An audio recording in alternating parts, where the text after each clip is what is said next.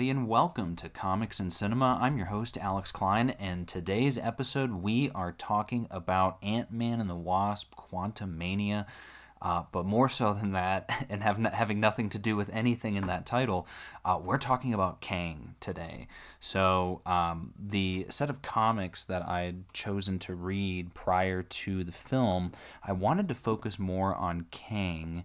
And I'm sure many of you out there are probably feeling the same way. Obviously, he's the villain of this movie, played by Jonathan Majors.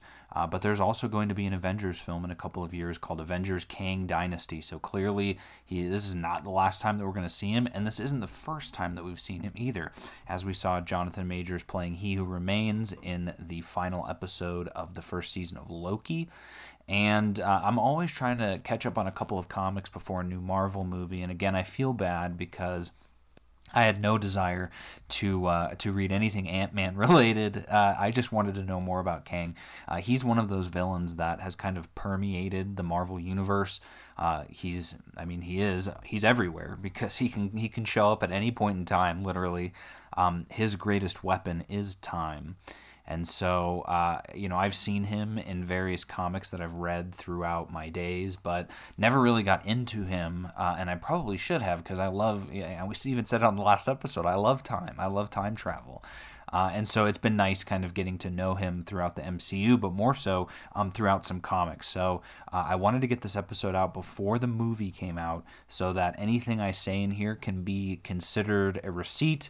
I will be making some predictions based on some of these comics that I read, but then just also on some guesses with kind of the future of Kang, which I'm very excited to talk about. But the comics that I read, and very, very easy, especially for those of you that maybe aren't familiar with Kang, aren't familiar with Marvel's insanely large library of comics, and for someone like Kang, he's been in a lot of comics. So you could really start anywhere. He made his first appearance, I believe it was in the Avengers. He's been a constant villain for the Fantastic Four. He was a villain in the New Avengers or Young Avengers series as well, and even was a member in there too. But we're not going to be talking about any of those series for the only reason that, again, if you're just looking to read something pretty quickly to get a good idea of Kang, and I'd been saving this series to read specifically for this, which is called Kang the Conqueror. Only Myself Left to Conquer. This is a new story. It's only 5 issues. It's a mini-series by Jackson Lanzing and Colin Kelly, written, and then art by Carlos Magno, who is very reminiscent in my eyes of Steve McNiven, at least the older Steve McNiven, older works of him. But this series essentially is a kind of a review of Kang's life in a sense. So you're going to get pieces from all of those other comic series as well, which I loved seeing from a different perspective. Obviously, there's pieces that call out to older stuff. But before we dive in, what I wanted to go over to is just Kang in general. So he's gone by a lot of different names in the comics. He's been a lot of different people. And in this series, we see all of those versions as well. And this is one of the first kind of prediction call-outs. We've already kind of seen it in the MCU, but I'm curious to see if we're going to get other variants of Kang in this movie. My money is on maybe at least one. But in this comic series, you've got Nathaniel Richards, who is Kang. That's the initial of this. So who is Kang? He is Nathaniel Richards, who is a descendant of Nathaniel Richards, the father of Reed Richards. So technically a descendant of his as well, from the 31st century. And he, so that's his one thing. But Kang is kind of who he becomes, this time-traveling warlord. And in his, I guess you could call it youth, I don't know if he ever really ages that way, but he went by Rama Tut back when he traveled to Egypt to be a pharaoh. He wanted to be ruled. He wanted to rule as a god, basically, and so he was a kind of a pharaoh then. They go into that in this comic series as well. He battles none other than Apocalypse. Which is really cool to see, obviously another Egyptian god at the time. He also goes by Immortus, who is an alternate version of Kang that is like the very old version of Kang. I don't know if we'll see that version. Maybe we will. My bet is, at least by the time we get into Kang Dynasty, the film, we'll have met all of the variants, I think, in that movie. Those are those two, plus you've got He Who Remains, who, funny enough, isn't actually one of them in the comics, but He Who Remains is this elder being who basically created and assists the Timekeepers and the Time Variance Authority. So that was interesting to kind of read up on, because I was like, oh, where is He Who Remains? But not related to Kang in the comics, but they really put that in well, I would say, in the show. Another one is Iron Lad. So for those of you, if you've read the Young Avengers series by Alan Heinberg and Jim Chung, Iron Lad is kind of the Iron Man version of the Young Avengers, and you didn't know it at the time when you were reading it, but by the end of that series, it's revealed that that is Kang. And even cooler is in this series, Nathaniel Richards, because he's a kid, uses that armor as well, which was really cool to see. So the story is basically that Nathaniel Richards, he's in the 31st century, he's very bored, he's very smart, but Kang shows up and kind of kidnaps him. Doesn't really kidnap him, but asks him, like, hey, I want to train you. I want to teach you everything that I know so that you don't make the same mistakes that I made. And the biggest mistake that he talks about, and this is where I find this very interesting, because I wasn't expecting this in this series either, but there is a very heavy focus on Ravonna. They don't say Ravonna Renslayer, but Ravonna herself is in this. There's multiple variants of her in here. And the biggest advice and teaching that Kang gives Nathaniel, gives himself basically, is to never fall in love. He says that, Kang can conquer all. Kang's biggest weapon is time. Nothing, is basically, he's almost like Doctor Doom in a sense, and he even fights Doctor Doom in here, because there's rumors in the comics too that he's a descendant of Doctor Doom, which is interesting to think about. But the whole big piece being Ravonna, and that is his biggest regret. And so I didn't realize it when I was reading it, but this really is a book about Ravonna. And so it made me think, okay, I haven't read a lot of the other Ravonna stories, but obviously Ravonna was in Loki, right? She was the magistrate or whatever, the lead judge, and kind of disappears by the end of the series.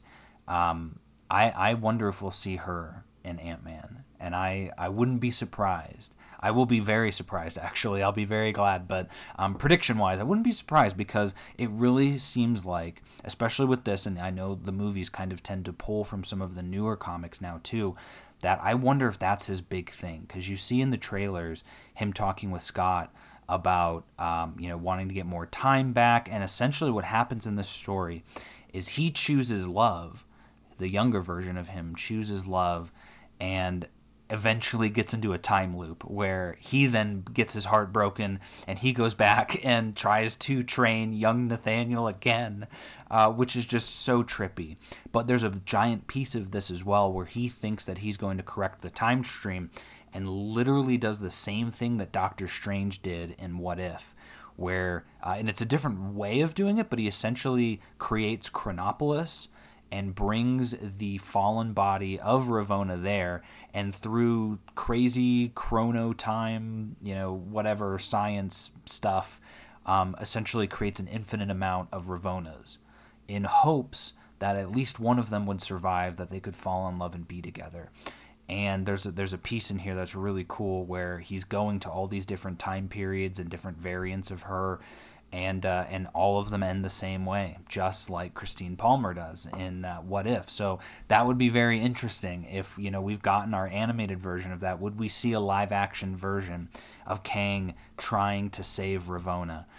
Which I think would just be absolutely beautiful, because it breaks him. It ruins him. It gets him to the point where he goes back in time to be Rama-Tut again, and just basically falling back into all of these old ways.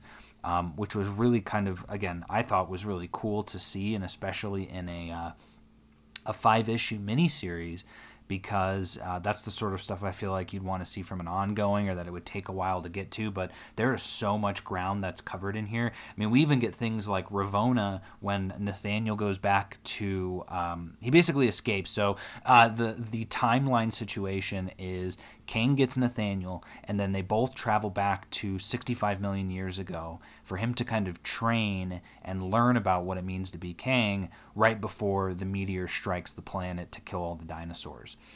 And in that time, he falls in love with like some people there, a girl. Her name's Addie, though her name's not Ravonna. But then Kang kills everybody there because he says, like, you're not supposed to fall in love, which was it was really dark. But then Nathaniel escapes. He basically drugs Kang, takes his suit, and escapes back in time to the time of Rama-Tut. And so Rama-Tut is there, but who's the first person that he meets but Ravonna? A Ravonna that looks very similar to the Ravonna in Loki, which I found very interesting. But then also, she's Moon Knight. She's the Moon Knight of the time. She serves Khonshu, which I thought is just...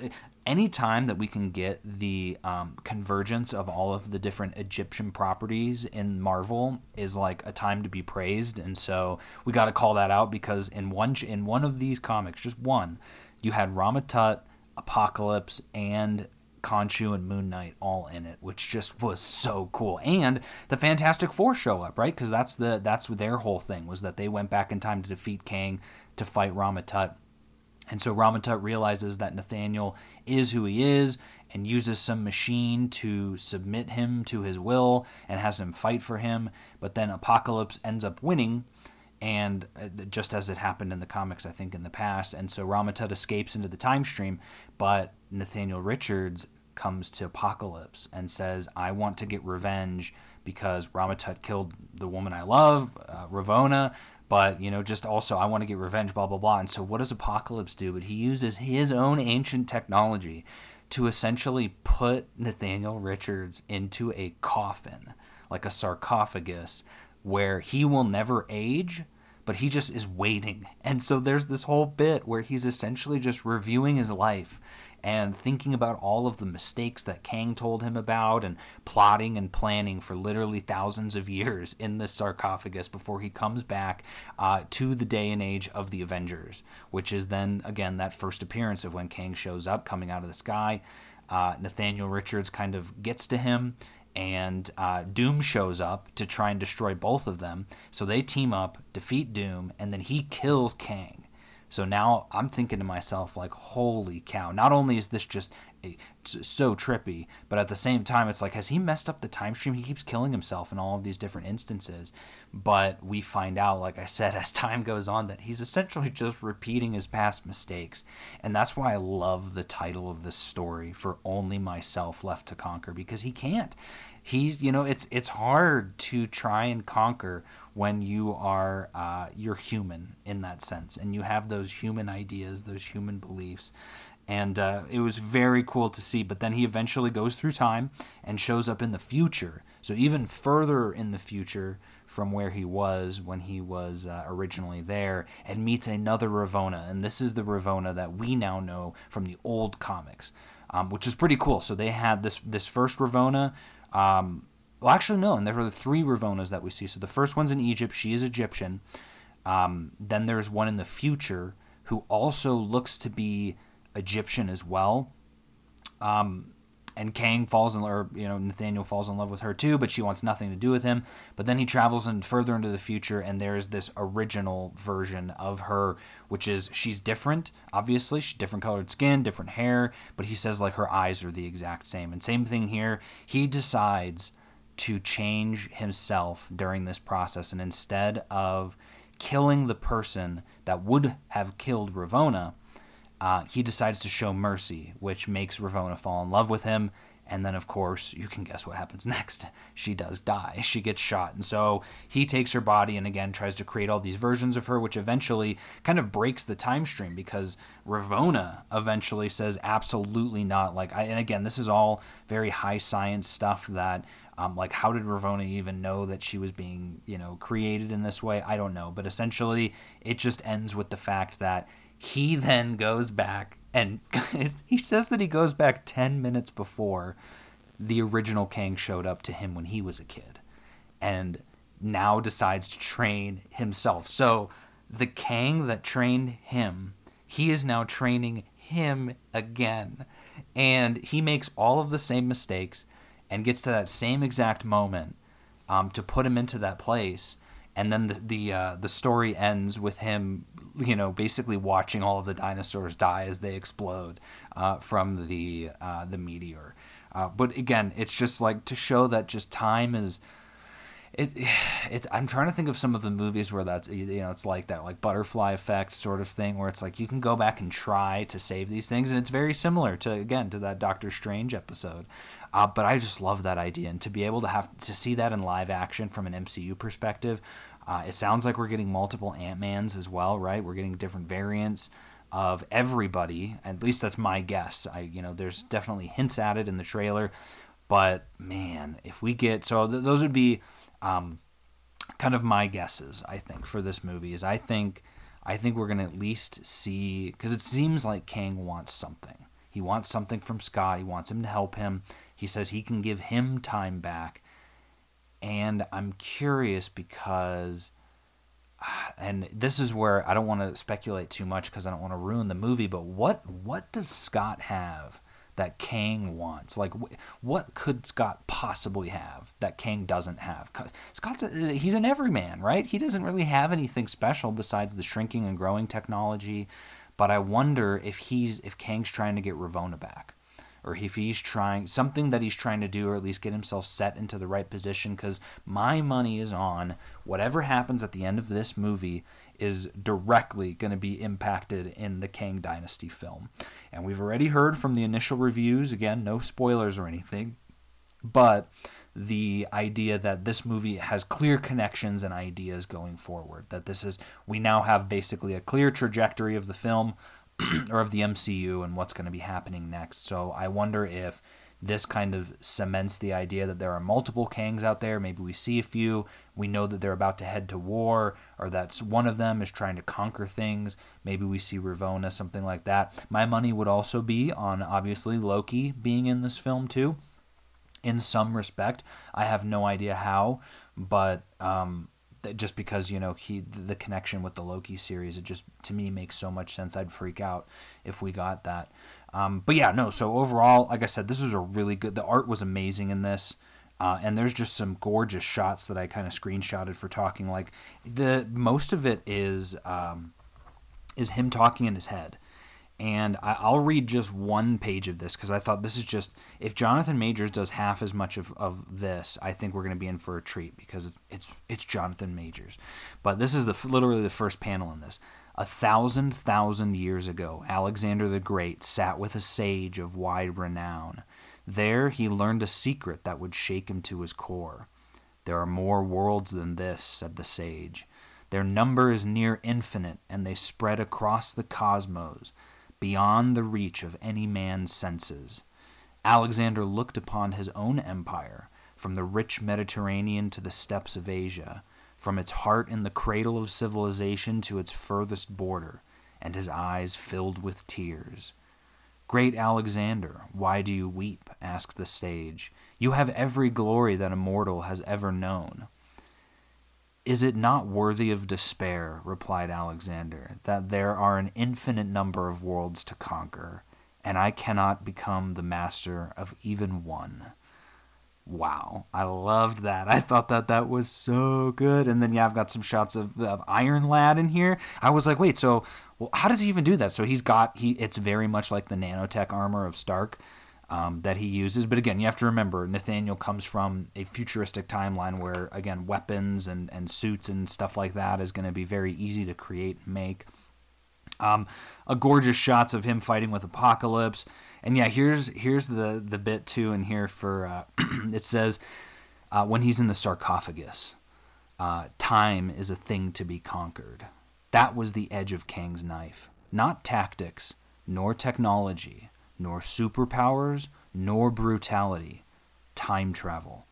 But even without a machine, we all travel through time, slowly and ever forward.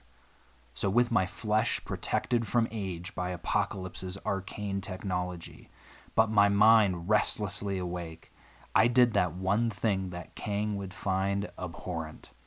I took the long way around. And all the while I sharpened my mind and steeled my focus. I had many coming victories to contemplate, but I was drawn particularly to the failures, the ones I'd been trained to prevent. I contemplated Ravona, the mystery of her name echoing on my elder self's lips, and my meeting of my own Ravona in the distant past. I shed my boyhood to make myself her murderer's undoing. And finally, in the shadow of 26,964 years of preparation, meditation, and patience, I returned.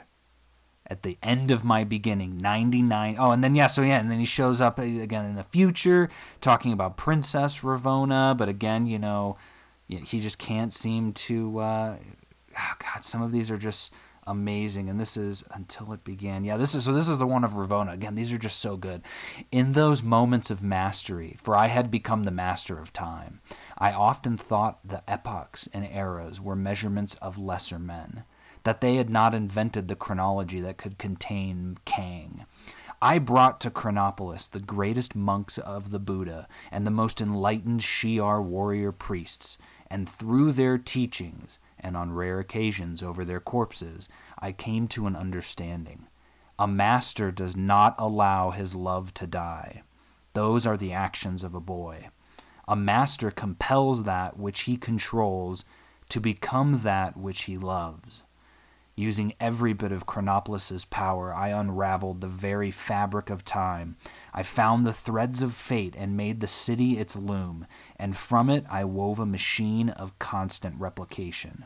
I injected Ravona Renslayer's very soul into time, like a dye into the threads of an entire tapestry. Where time had taken her from me, I forced time to do the opposite. The birth of infinite Ravonas in infinite timelines, giving myself infinite chances to save her. The plan was genius. It was flawless. Until it began. Like, oh man, the writing in here is just so good. And like I said, I think it probably took me, 30 minutes, 45 minutes to read this. It was super short. But you just get a dense view of Kang's life. You get to see all the highlights, and I think after reading this, for someone who's not familiar with Kang, I think you're going to be ready to go, and there may even be moments where when you're watching, you go, oh man, that's what happened in this comic book. And so for those of you that are listening after the film comes out, was I right? Was I right about any of those pieces? I hope I am, but I also hope I'm not. I love a good surprise. So, oh man, I'm so anxious for this movie. I'm so excited. I have had no spoilers, not a one. It has been fantastic. I haven't had to mute anything, block anybody. I don't know if it's just because I don't follow a lot of people to begin with, but I am grateful that we're going to get to go into this movie fresh and ready to go. And I say that on a Saturday when knowing we still have about a week to go and anything can happen. So we'll see. But for now, that is where we will wrap things up. Thank you guys all so much for listening. I'm your host, Alex Klein. This is Comics and Cinema, and we will see you in the quantum realm.